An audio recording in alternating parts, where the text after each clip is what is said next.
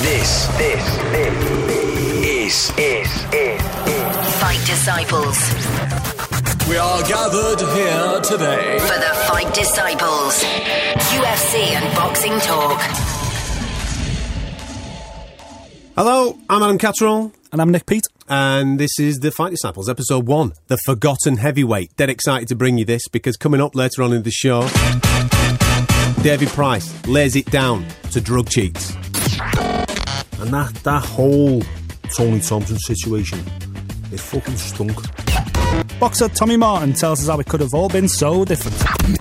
What are you doing? You've got this great opportunity in front of you. Every boy's dream that your dream's been to be a footballer since a baby.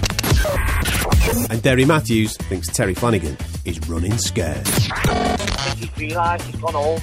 He's sat down. He's been going to bed, and I think he's been thinking that he's in deep water. He's in a hard fight, and he can't cut no corners. And I think he has been. You're listening to the Fight Disciples podcast. If you had an opportunity to be a professional footballer, or be a boxer, or a fighter in any way, shape or form, what would you choose? Oh, that's a good question. Would I captain Liverpool or would I lift a world title belt? Financially, obviously, football. Yeah. In the sense of respect from peers and fans, undoubtedly boxing. I think boxers get far more respect, and rightfully so, and fighters get far more respect. If it was my son, I'd want him to win a British title one week and lift the FA Cup with Liverpool the next week. How about that? Speaking of respect, this is going to make you love boxer Tommy Martin even more because he faced that predicament as a young lad. My mum used to drive me left, right, and centre, and bring my little brother along. Mm-hmm. And she used to bribe him and say, she'll get him a McDonald's every time. But then naturally, he just put on a lot of weight. And so she said, I've got to sort your brother out. I've got to take him down a boxing gym. And she took him down this boxing gym, and he just fell in love with it as well. He was really enjoying it, started to lose a bit of weight. And she was going, come and support your brother. I was going, Mum, come on, I've got a lot on my plate. I'm playing football, I've got to stay focused. And she said, come on. So I went on a bit of a guilt trip, to be honest with you, Adam. And then alternate, and I fell in love with it. I see people punching each other. So how old were you when that happened? I think I was 14, 14, 15, when I first see it for myself. I think I was about 14, yeah.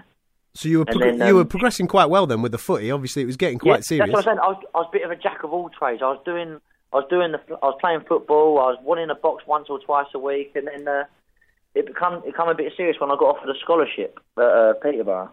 And then I spoke to Dave Robertson, and then who was the head of the development at the time. Yeah.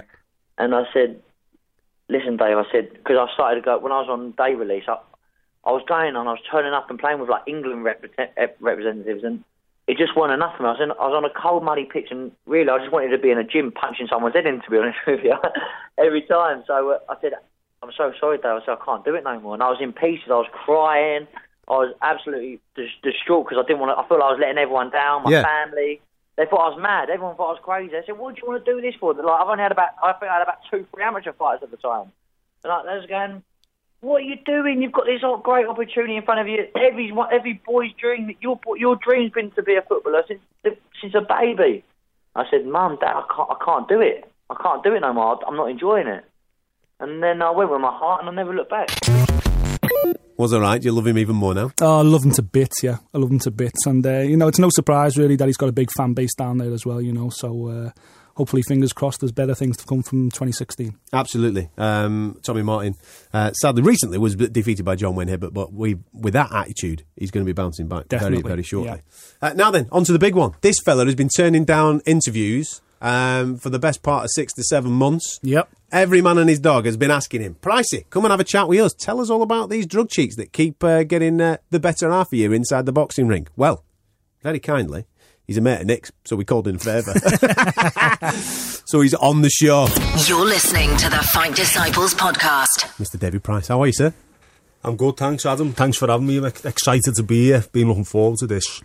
Listen, just to make you feel at home, go on. me and Nick have done a boatload of drugs. Yeah. Oh, so I know that you feel, you know what I mean? You've obviously you spent a lot of time in the company of drug cheats. That's the norm, yeah. So I thought, you know, we wanted to make you feel comfortable in the studio, so we're high as kites, pal. Yeah, we did a big bag of green before you got here, just to make you feel comfortable, yeah. Brilliant. Just in case my mum's listening, that's a lie. Yeah. All right. We're obviously poking... For you, maybe. we're obviously poking fun at David's past opponents. Where are you at the moment? Obviously, the dust... Has it settled? Has the dust settled since September last year? Oh, yeah, 100%. I mean, I've been... People probably think of being hiding under a rock, or, you know, it would have been easy for me to sit in a pair of undies eating bowls of sugar puffs, watching Vine loops of myself getting knocked out by Erkin Tepper for the last 6 months, but I haven't. I've been actively, you know, trying to make things happen that will benefit me in future in boxing. So I've been getting things done, but just on the quiet, and I haven't said anything, you know, and then everything's came out about the failed drug test, which was a shock, really, you know, and we can speak about that. But yeah, I'm sound, everything's great. I'm looking forward. April is a potential date for me to get back in the ring and fight. And yeah, I'm good, like, yeah. Thing is about it, right? What you said there, obviously, the knockout comes, so you think to yourself, what's going on? Or because you're on a decent path there. You'd just done 4 straight victories to get yourself into that particular position. And then, obviously, we knew about the Tony Thompson stuff with the drugs and what have you. And now we're in a situation where the only guys that have tainted your record are in bother for performance-enhancing drugs. And we're not talking like 1 or 2 paracetamols here. I mean, Tepper was a cocktail. He was on it. Yeah, he's all over the gaff, you know what I mean? I mean, and then the circumstances around a ban and the no contest and all that type of stuff, it kind of makes boxing come out and look quite bad. Yeah. Really? Well, after the Tepper fight, obviously, what happens, and I went through what any boxer would go through when you've been beaten, especially in a spectacular fashion. And then I found out about the Tony Thompson situation, and I was like, what's going on here? You know, and I read into it, and that whole Tony Thompson situation, it fucking stunk as far as I was concerned. It stunk from the word go. Tony Thompson was due to fight me in February, and the week before the fight was close to being cancelled because of a high blood pressure problem, whatever. And something happened. The fight went ahead. He was drug tested after the fight. Fine, not a problem. 3 months later... This is the first one, yeah? The first one. 3 months later, after the second fight, he's drug tested, and the high blood pressure medication that he's now on just so happens to be a masking agent as well. Now, how that's happened in 3 months, I don't know. But he couldn't explain it to the UK Anti-Doping, because I read the investigation and everything else. His doctor would not give written confirmation why he had changed from one high blood pressure medication, which wasn't a masking agent, to the other one in the space of 3 months. And for me, that just stinks. But the thing is with that, there's no way of me ever saying, Tony Thompson, you cheated, you was on drugs. But he could never prove otherwise. He couldn't prove that he hasn't cheated. Yeah. So that'd be up in the air forever. Yeah. And, you know, I went and seen a barrister about the situation and to see what could happen about the no contest, whatever, because according to UK Anti-Doping, the result was disqualified. But then when I looked deep into it, the result's disqualified for the winner, the loser keeps the loss. But the winner has to pay the loser his pay, so to speak, but that's probably been spent on Denny's or something in America by now. Yeah. So that's not worth me going down that route. Tepper, on the other hand, that was like a bombshell, because according to German press, he was found with all kinds of... Police raided his house and he had all kinds. And the latest... And the border control in Germany knew about it. He's been tested before and failed, and then brushed it under the carpet and let him crack on. Yeah, but there's so many different things on so many different levels. It's wrong, because the first thing is, when you get drug tested, you piss in a bottle and you put one in a sample A and then you put one in a sample B. Sample A is tested. If it tests positive for a banned substance, you're then notified and you have to respond within a week to tell them if you don't want your B sample tested for clarity. Yeah. Tepper's people didn't respond at all. Vacated the European title, said he had a shoulder injury and probably thought, we'll just go away, we've got a year ban. He could have broke his hands in that fight and been out for a year. What's a year? You know, it's a massive problem in boxing. It's the only sport where if you're on drugs, it could result in your opponent being critically or fatally injured. Absolutely, especially at your weight division. Drugs. And I've heard bullshit, and I've read dickheads on the internet saying, oh, he would have got knocked out anyway. Wouldn't have made any difference. Well, if it doesn't make any difference, let us all take it. Yeah, let us all go on performance-enhancing drugs. Because I'm telling you now, it does make a difference. That's why it's banned. Yeah. Do you know what I mean? So, with that now, apparently, is people have decided they do want the B sample testing 6 months later at an independent laboratory, and I'm kind of preparing myself for an inconclusive result or something, and it'll just get overturned, whatever, and the ban will get... I can see it happening because that many different things have happened now. Nothing will surprise me, you know.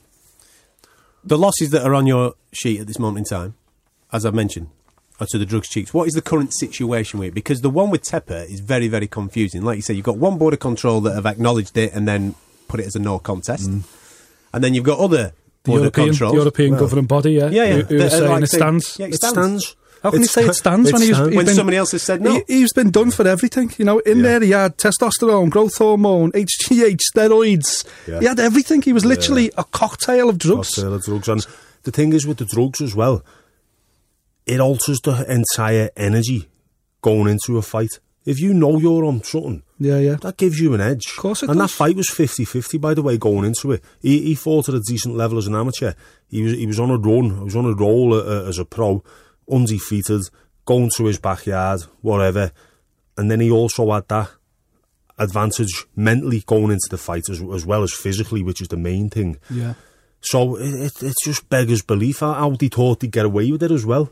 You know, how he thought he'd get away with it, I don't know. It's like brazen. They might have thought there was not going to be a drug test, I don't know. What annoys you the most about it? Because that then halts your progression within your profession. But more, from my point of view, you mentioned it slightly earlier on. Heavyweights hurt people. That's the aim of the game. If you get knocked out in the heavyweight division, it hurts, right? If you're getting knocked out by a heavyweight on drugs, that could be potentially fatal. Oh yeah, listen. And that would annoy me. If somebody has taken that and taken my life into their own hands, knowing full well, that would get me going. Oh yeah. Well, it has pissed me off big time, you know, and like I said, I could never tell you how that fight would have gone if he hadn't been on something.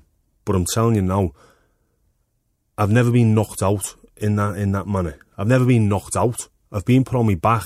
I've been stopped on my feet as an amateur. I've been caught down the back of the ear and got up and wobbled.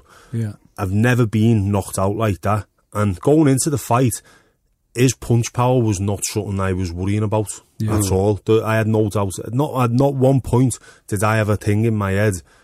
I mean, listen, we're all fighters and we all try and have positive imagery and everything else, but if any fighter tells you that they do not contemplate the thought of defeat, I don't believe them. Because at some point in your head, you'll think, what if I get beat? And then you go, no, I'm not going to get beat.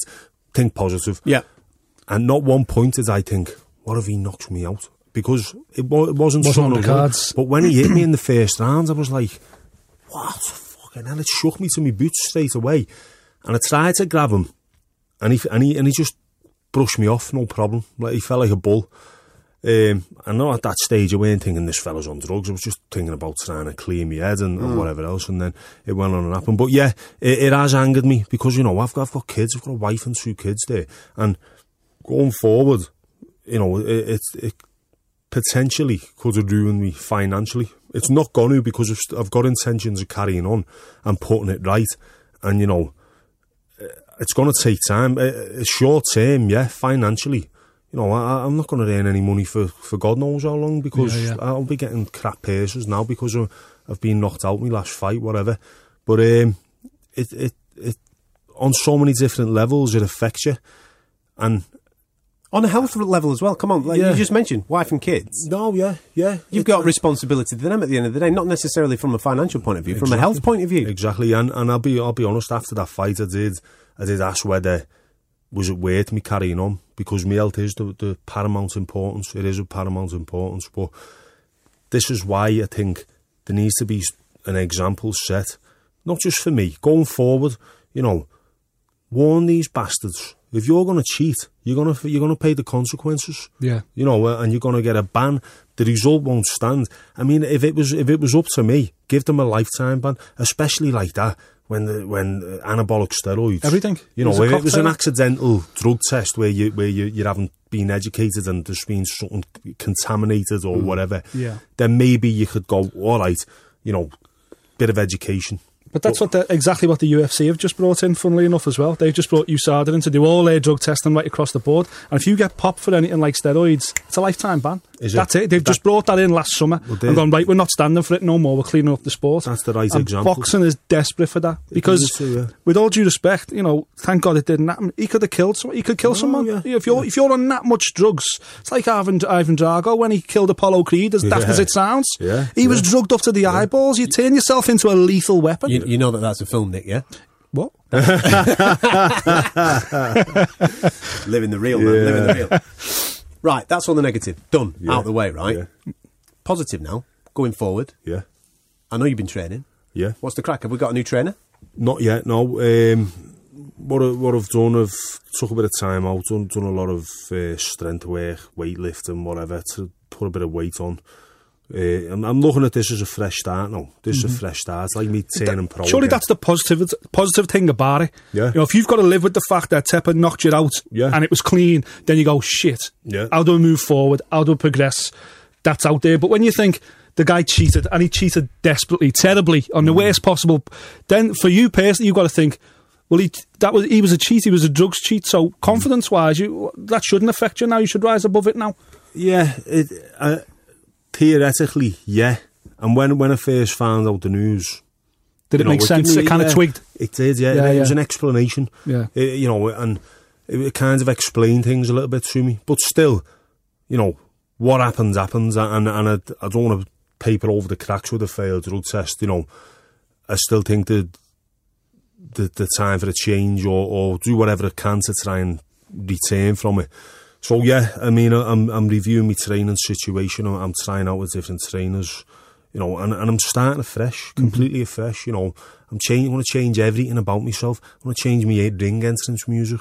I want to change the colours I wear. That's what you do. I like Ring of Fire, man. What's up with you? Ring of Fire, and you'll never walk alone. But I need a fresh start. Of course. I've got a tattoo on my back of Mother Teresa riding out of the flames of hell with the devil's head on a stick, and it's a symbolic gesture of good overcoming bad, and that's what I'm all about now. It's about the clean athlete overcoming the cheats. You're going in deep, Dave. You're going in deep, man. I love it. So what is the new ring tune? What's going to be the new ring tune, man? I don't know. I was going to come bit of Venga Boys or something like that. Bit of Venga. No, Do You Really Want to Hurt Me by Boy George. That's a banger, that, isn't it? Yeah, that would be ace. When? April, did you say? There's an option. There's a couple of dates actually booked in April, isn't there? April 2nd. There's an option, I think, to go on that one. Get myself back out there. Are you still linked to Calla and Sauerland? Yeah, how's that going? They've been fantastic. Even since the fight, they were great. And they supported me. Either way, we're here for you. Whatever you want to do, we're going to be here for you. And they've been brilliant since the word go. I mean, they signed me off the back of a defeat. They believe in me, and the amount of people who do believe in me is not as many as it used to be, obviously. But I've still got a core group of people who still believe in me, and they are two of them, and they've been brilliant. Yeah. So, well, they mentioned something about doing something with Eddie Hearn on the Echo show. On the 2nd of April, yeah. Which Callum be great Scouts night, that, because Callum's on, Rocky's on. It is, yeah, and the thing is now, initially when I went signed with Sauerland, the plan was to get out the way and have a few fights out the line. Well, you did, didn't you? You went Denmark and various places. But even though what happened in the last fight, I'd already had my mind made up. When I come back, I want to come back like the old David Price. I want to come back like the David Price before the second Tony Thompson fight, who was come forward wanting to take people out. Yeah.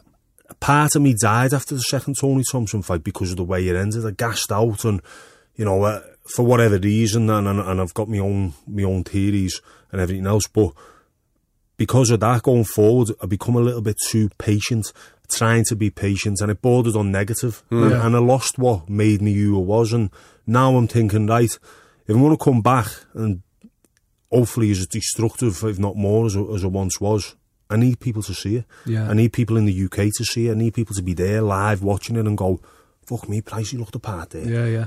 Didn't he look good? He looks back to himself. All this anger that you've had from the type of thing, you need to channel this and just go in, because that's the one thing. That's the one thing loads of fight fans say to me. It's like, Price has got all the talent in the world. He's just not angry enough. He's just not. He's not got a killer instinct in him anymore. No, I'll admit that went, and that's why I want to build a team around me which will help. Although I'm the only person who can bring it out ultimately, but I want to bring people in around me who can help bring that out. So I want a bit of steel, a bit of metal around me, to help bring that out. But I am guilty of that. I'm a philosopher at heart, aren't I? So I'm a deep thinker. Yeah, but then again, you can do that and conquer the world. Lennox Lewis was a deep thinker, and he conquered the world. So, but the difference was Lennox. If he got someone hurt, switched. That's it. He turned it on. Yeah. But in my defence, earlier in my career, if I had someone hurt, they weren't getting off the hook. Definitely. Yeah. But now it's about actually getting them hurt in the first place to not let them off the hook. And I think I'm in a good place mentally. I mean, obviously, the acid test will be when I'm in the ring. Obviously against someone of note, which I don't think the first fight will be that case, because that's how it is. But I'm fine. Like I'm in a great place. Regarding the heavyweight division at this moment in time, this is quite nice timing, us talking, isn't it, really? Because it's all happening. For years, it's been dominated by them Ukraine fellas. Yeah. They're still in it. They're still around it. Well, Vladimir is anyway. Yeah. Well, obviously, with what Tyson did, he kind of shook that division up and made it a little bit more interesting. And obviously, with what's happening with the IBF, with Charles Martin becoming a champion, you've got Deontay Wilder being a champion. In our country, David Hayes back. You've got the rise of Anthony Joshua. Chucking Pricey in that mix is a little bit sweet. It starts to taste a little bit nice. It's brilliant. Who do you rate in that division? Who do you look at and you think to yourself, they're the real deal?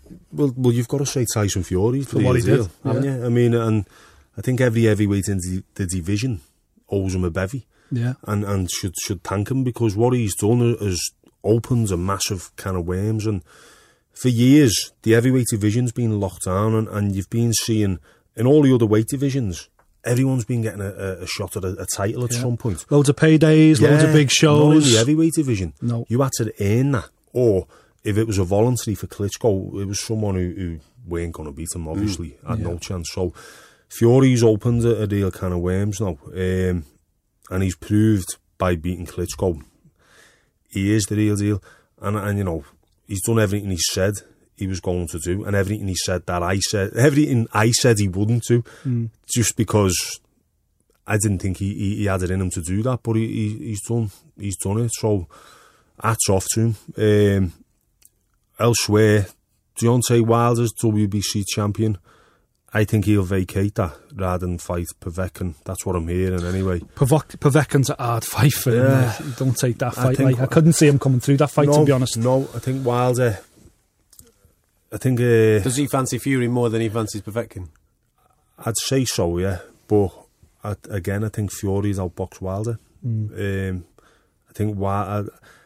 I mean, it might sound mad, but I've never really seen the big fuss about Wilder. He's a massive puncher, but I think technically he's flawed. Yeah. And it might sound mad coming from me, because people say, oh, fucking hell, you're one to talk. Look what happened to you. But I'm just giving my opinion as a heavyweight. Charles Martin's IBF champion, he's literally been given the belt. Yeah. I know his manager. His manager's from Aintree, believe it or not. And Paul Kane, cracking fella.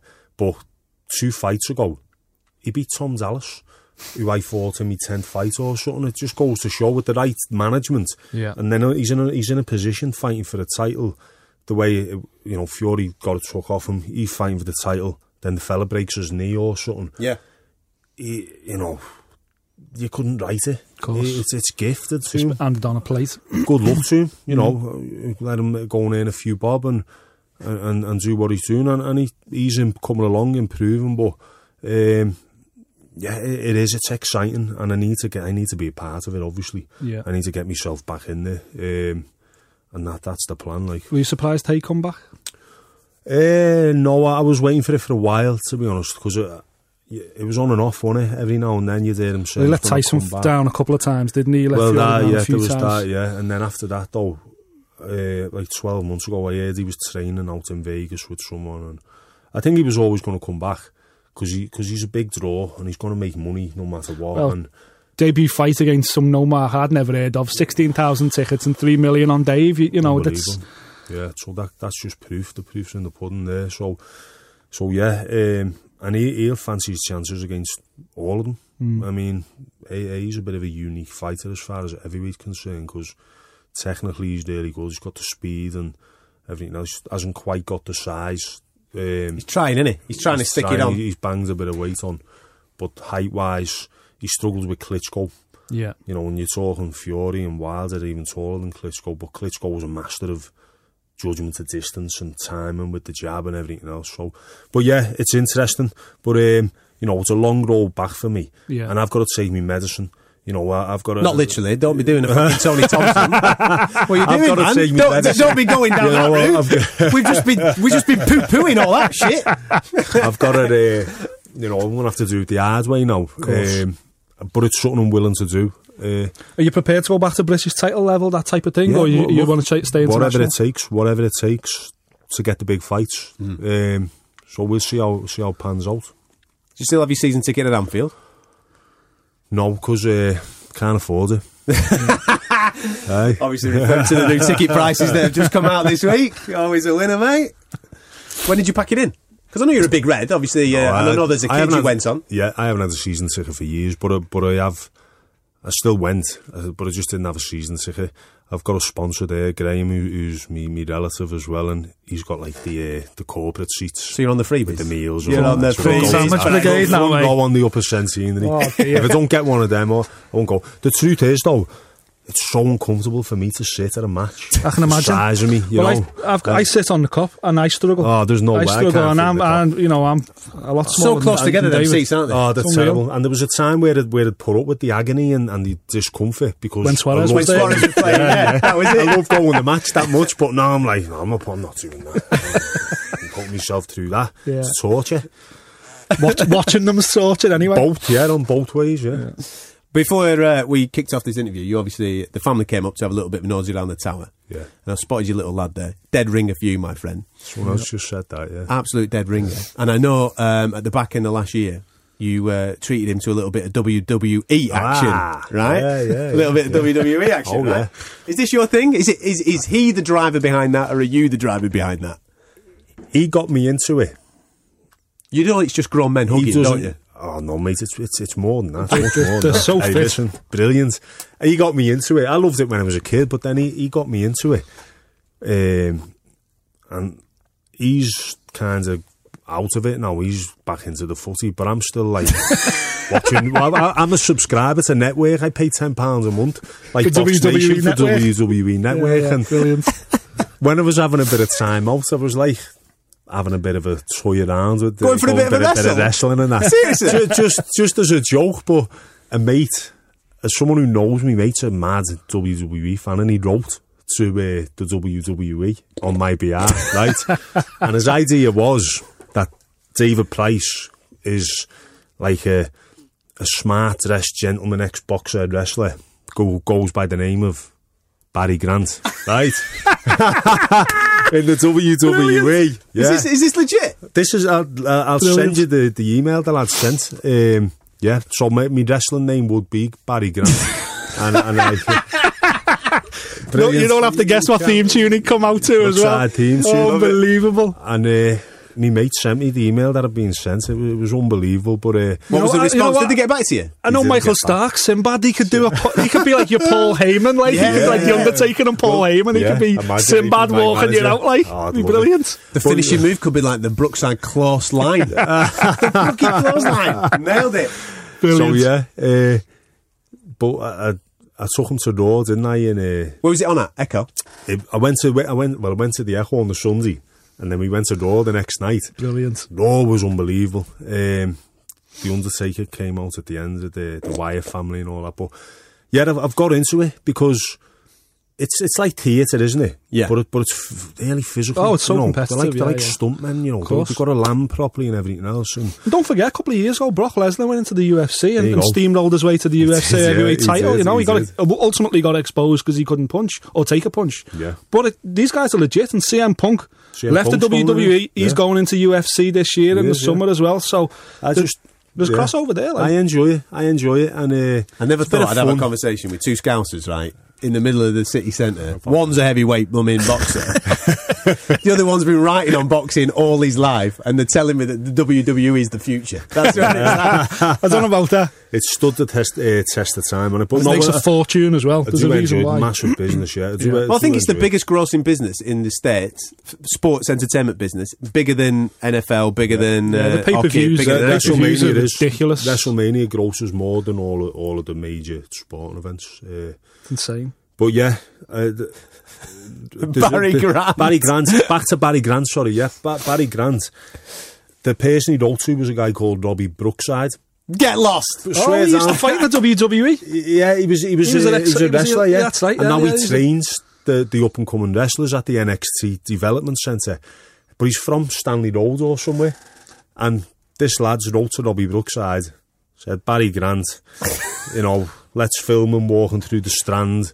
With Jamie Carragher, honest, but like Jamie Carragher would be well off for that. It's a great idea. The lad might hear this who sent the email, and I'd just like to thank him for putting it out there because it could have got me somewhere. Yeah, exactly. Yeah. Wasn't Rooney at the wrestling not long ago? That was the one I was at. Yeah. That was the one but I was up in like Rose Ed. He was front row. I'm driving round in a little blue Escort fan now. Like it's boy. Loving it. Are you still doing a bit of plumbing or not? The best thing about the plumber thing is I was never a plumber. I was a gas fitter. Right. But I was never a plumber. I couldn't... Is it not the same thing? No. Plumbing's water, isn't it? And gas fitters. Yeah, but you still do a bit. Plumbers do gas and stuff. They fit central heating. Plumbers can do gas, but gas fitters can't do plumbing. It's as mad as it sounds. Yeah. We're going to get a lesson in trades now. I couldn't put a bathroom suite in, but I could put a boiler in. Right. Or I could put a central heating system in or whatever. I'm sure I know someone who used to work with you, and if he was here now, he'd probably say, you couldn't put a boiler in. Because I heard you weren't that good. John Goodless. Neither was he. But he was a plumber who went into gas fitting, but no, I weren't. Do you know why? Because... I was only interested in boxing. Yeah, it was a scholarship, wasn't it? It was an apprenticeship. Yeah. And I come out my time and done a year on the tools and whatever, but I was only ever interested in boxing, and I kept getting caught, getting off work early to go to Crystal Palace or whatever, but I didn't want to give it up because it was money. Yeah, it was money in my pocket, and I was like, this is sound. And initially they were giving me time off and everything else, but... do any family members give you a shout like if gas boiler packs in? No, I haven't got a tool to my name, no. And even if my own problems occurred, you get someone in. I'd have to get me mate in, one of the lads, yeah. But hey, look, I'm not I'm not embarrassed by it, No, not at all. I'm not saying you're saying that, but I get people on Twitter, oh, you fucking big lanky plumber, you're this, you're that, and I'm like, what's wrong with being a plumber anyway? Yeah, even exactly, if it was, Super Mario was a plumber, man. There you go. One of the most famous men in the world. Conor McGregor was a plumber. Yeah, was he? He was a plumber, yeah. He started off in the trade, yeah. He was on the tools for like 2 years. I wasn't a plumber, but I was sort of. Yeah. I did a bit. Yeah, I did a bit. Just talk about the trolls. Why do you get mad trolls giving you more? Why do trolls attack the biggest, scariest fighters on the planet? What's in their minds? You get more abuse than, say, Jazza Dickens or Kevin Satchel. I get an unprecedented amount of Twitter abuse, and I think part of the reason is because of the promise I was shown. I think a lot of people harbored their hopes on me going on to do well, and it's been a big disappointment that it hasn't turned out the way. Yeah, after the Olympics and everything, hoped. You mean you were like the great white hope. Yeah, and when I was British champion, and I was like, don't forget, 3 years ago I was getting like ESPN Fighter of the Year, Prospect of the Year worldwide, and there was a lot of hype all over me, and it comes to a sudden abrupt. This is what we do though in this country, innit? We build lads up, and then when it falls, we go, "Whoa, I told you so." Exactly, but the thing is, what casual fight fans seem to find better and more funny than anything else is someone being knocked out, when it's just a byproduct of the sport you're in anyway. Yeah. But if you're seen to or known as someone who's got a bit of a weak chin, which I am because of being knocked out, then you're glass jaw, and they think the term glass jaw is the funniest term in the world because they love it. Amir Khan is another one. Yeah. He gets hell. He does, Glass jaw Khan. He's one of the best fighters in the world. Yeah. It's like, it's like a footballer not being able to defend as well as he can attack. It's part of sport. You have weaknesses, you have strengths. You get more stick for not being able to take a massive shot than not being able to give a massive shot. And this is off casual fans. Proper fight fans know it and understand it's part of the sport. You get knocked out, it's part of the sport. And over the years, there's been great champions who haven't been been the best receivers of a punch. But I think in this day and age, it's a different audience, and the fact that we do make ourselves accessible, and nobody asked me to be a professional boxer. I was the one who went like that, right, I'm going to turn pro. So I have to accept what comes with it. I have to accept the baggage. I have to accept that I'm going to get stick and I'm going to get, souls, whatever, because I didn't get asked I didn't ask to get put it was me. Your decision. I put myself on the pedestal, and now I've got to take it. But it's not a problem, there has been times in the past where you've looked at it and you go, oh my God, I can't put a tweet out because I'll get bombarded with stuff. And the thing is, the way our minds work, the negative ones will stand out more than the positive ones. That's just human nature. And you do get support and positivity, but the negative ones stand out. And you've just got to block it out, obviously. But yeah, in this day and age, it's terrible. A lot of it's disrespectful as well, and they're probably sitting typing it. Once they've pressed send, to walk away. They walk away and do whatever else they're doing and forget about it. But it'll linger in someone's head then and be like, and I've seen lads who we know, they'll argue with them on Twitter, but I wouldn't give them the pleasure of that, because that's what they're looking for ultimately. They're looking for a bite so they can say to the mate, look, let's give them more. No, so it's a bit frustrating. But it's part of it, it's part of it, but it's good on another level.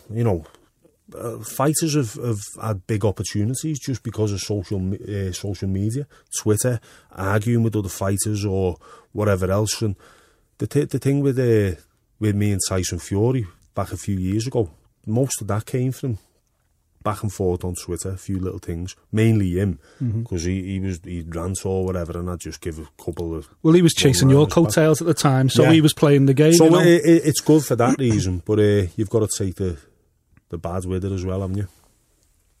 It's been a pleasure being in your company, mate. Has it, yeah? No, it genuinely has. Absolutely. I mean, you come across as a top geezer, and we're both fans of yours, so we wish you all the best, obviously, I'm this just glad year. you're doing so well. I'm glad you can put it behind you, because, let's be honest, the sport's treated you like a piece of shit last few years. Yeah, last few years. We're still waiting for the Border Control to man up, and we're still waiting for the European Union to man up, take responsibility, call those fights new contests, and move on. But the good thing is, as fans, we're waiting for the no contests. Yeah. But as an athlete, it means nothing to you now. Gone. You're moving on. It's gone, yeah. You've moved on, which is great. Yeah, and it's good. And I know there will be many people out there like yourselves, because at the end of the day, there's always going to be room for someone like myself, a heavyweight, as big as I am, who can punch.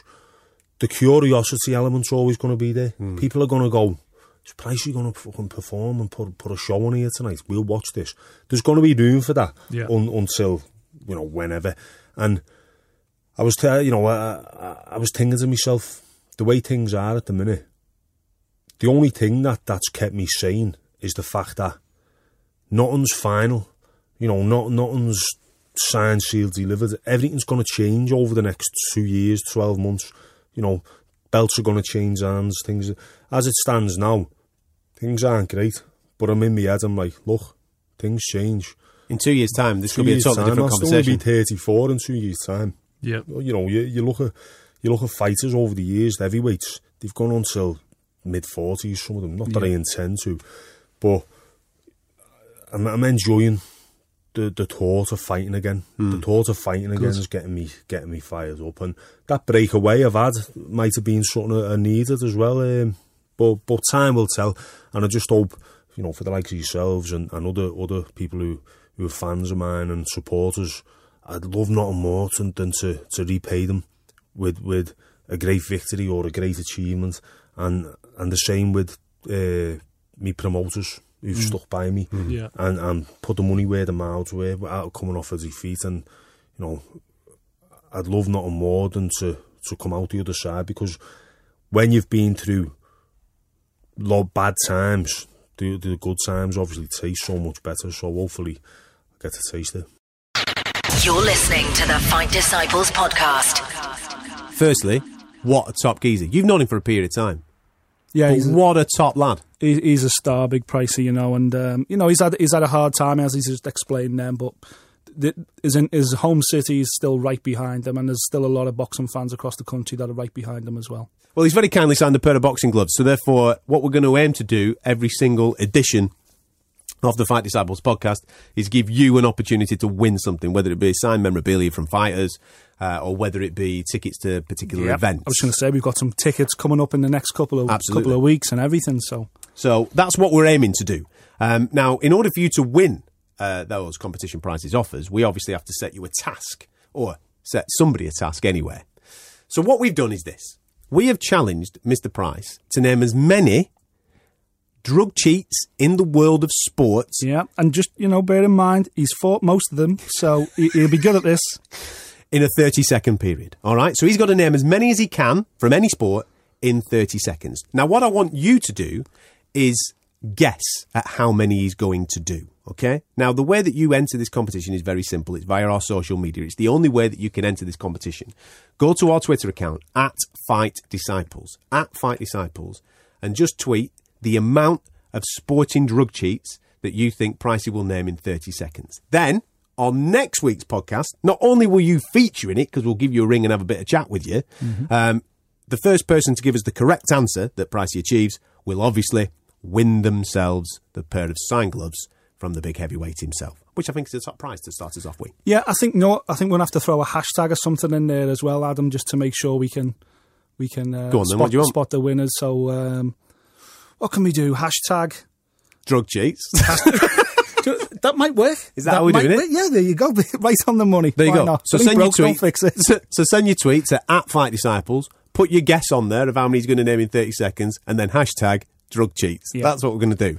Now, sticking with the Scouse theme, I think, seeing as that we've got one who hosts the show, we've had one on in the studio talking about heavyweight boxing and drugs cheats. There's a massive card coming up very, very shortly in Liverpool. It's been rearranged. It was originally this week. That's why we agreed to launch the podcast this week, because Derry Matthews was taking on Terry Flanagan on the 13th of February at the Echo Arena in Liverpool.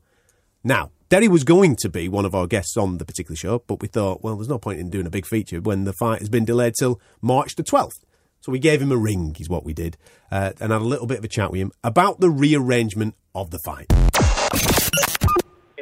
I'm buzzing. I think Terry tried everything he could possibly try and get the fight scheduled for Manchester, but he couldn't sell a phone box out, so there was no option but only to come to Liverpool. And I've got a big city. We've got a great boxing city, and we've already got a world champion in Liam Smith. And March the 12th, we're going to have two, and I believe that I'm going to beat Terry Flanagan. I'm going to beat him in style. I think, I think that he's playing mind games. I don't honestly think he's injured. I think he's struggling with the weight, and if he is playing mind games, I'm too experienced for that. I'm a true professional. I live a good life, and March the 12th, I think everyone's going to see that. Well, I was going to ask you that, whether you think he was struggling with the weight, because obviously you've been eye to eye, you've been in the press conference, you've seen each other, and there's at them moments when fighters look into each other's eyes, then it's serious then. You can kind of, you've been in this game for 49 fights, you can see when you're looking at somebody what they're kind of thinking behind those eyes. It's all right playing it up to the cameras, but you can genuinely see between each other what each other's thinking. So I was going to ask, like, from you looking at him, was there something that you saw within the press conference that you thought to yourself, maybe he doesn't fancy it, maybe he needs a little bit of extra time, maybe like you've alluded to there, he's struggling with the weight? Yeah, what I seen now he looked like a super middleweight. He looked massive, but he's I think he struggled before in the past with weight, and if he has, he knows that.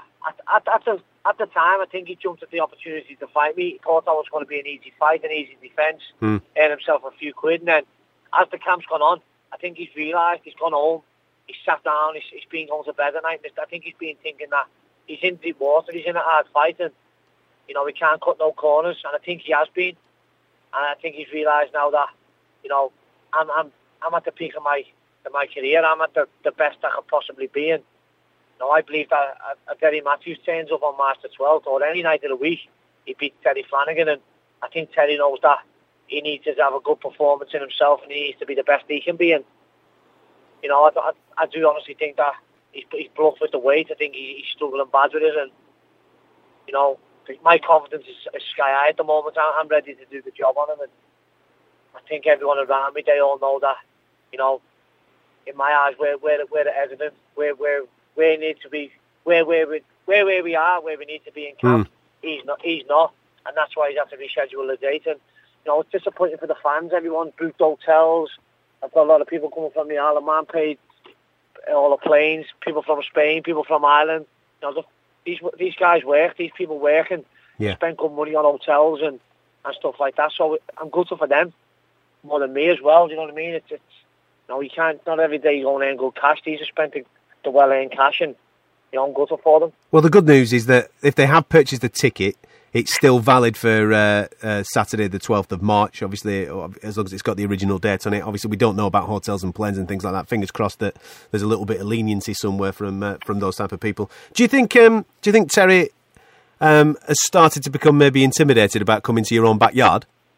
Yeah, I do. And I remember I've seen an interview with his manager just before the first fight was scheduled, that he said there's no way in the world we'll be going to Liverpool to fight Derry Matthews. He's coming to Liverpool, and he's coming for a reason, because I sell tickets and he doesn't. He's coming to my backyard, and I've got everything's in my favour now. I know that I'm fighting March the 12th. I'm in the best condition I can be in. I'm going to be in the best condition I can be in, and I'm ready. I'm ready to do the business and do it in front of my own crowd. You're listening to the Fight Disciples podcast. Do you think Terry Flanagan is running scared from Derry Matthews? No. I think Terry Flanagan is obviously wants to be 100% because he's not daft, and he knows Derry Matthews will be bringing his A game to Liverpool. I kind of, perhaps Derry's right there. Maybe the festivities over the holiday period caught up with Terry a little bit, but I certainly don't blame Terry Flanagan. If the guy's not 100%, then he's got to be at his very best. He's a world champion, and if you anything but your best is he's cheating not only Derry but also his fans as well. So I hope him a swift recovery, and fingers crossed the fight goes ahead next month. That leads us on nicely to what is coming up on next week's podcast. Next time with the Fight Disciples. We just heard from Derry Matthews. He's got a big day, March the 12th, against Terry Flanagan. On that same bill, Jazza Dickens has got Rigondeaux. That's right, the pound-for-pound champ is coming to Liverpool and the Echo Arena. Jazza's dedicated to craft. He's training really hard, so much so, his kids don't recognise him. Do you know me as the man from upstairs when I come down? And also on next week's show, we've got UFC welterweight prospect Danny Roberts in the studio as well, and he's going to be here telling us all about the nickname he's got for his son. Chocolate Chip. Chocolate Chip. There you go, Chocolate Chip, everyone. Yeah, he's Chocolate Chip. Thank you for listening. If you like what you heard, subscribe via iTunes.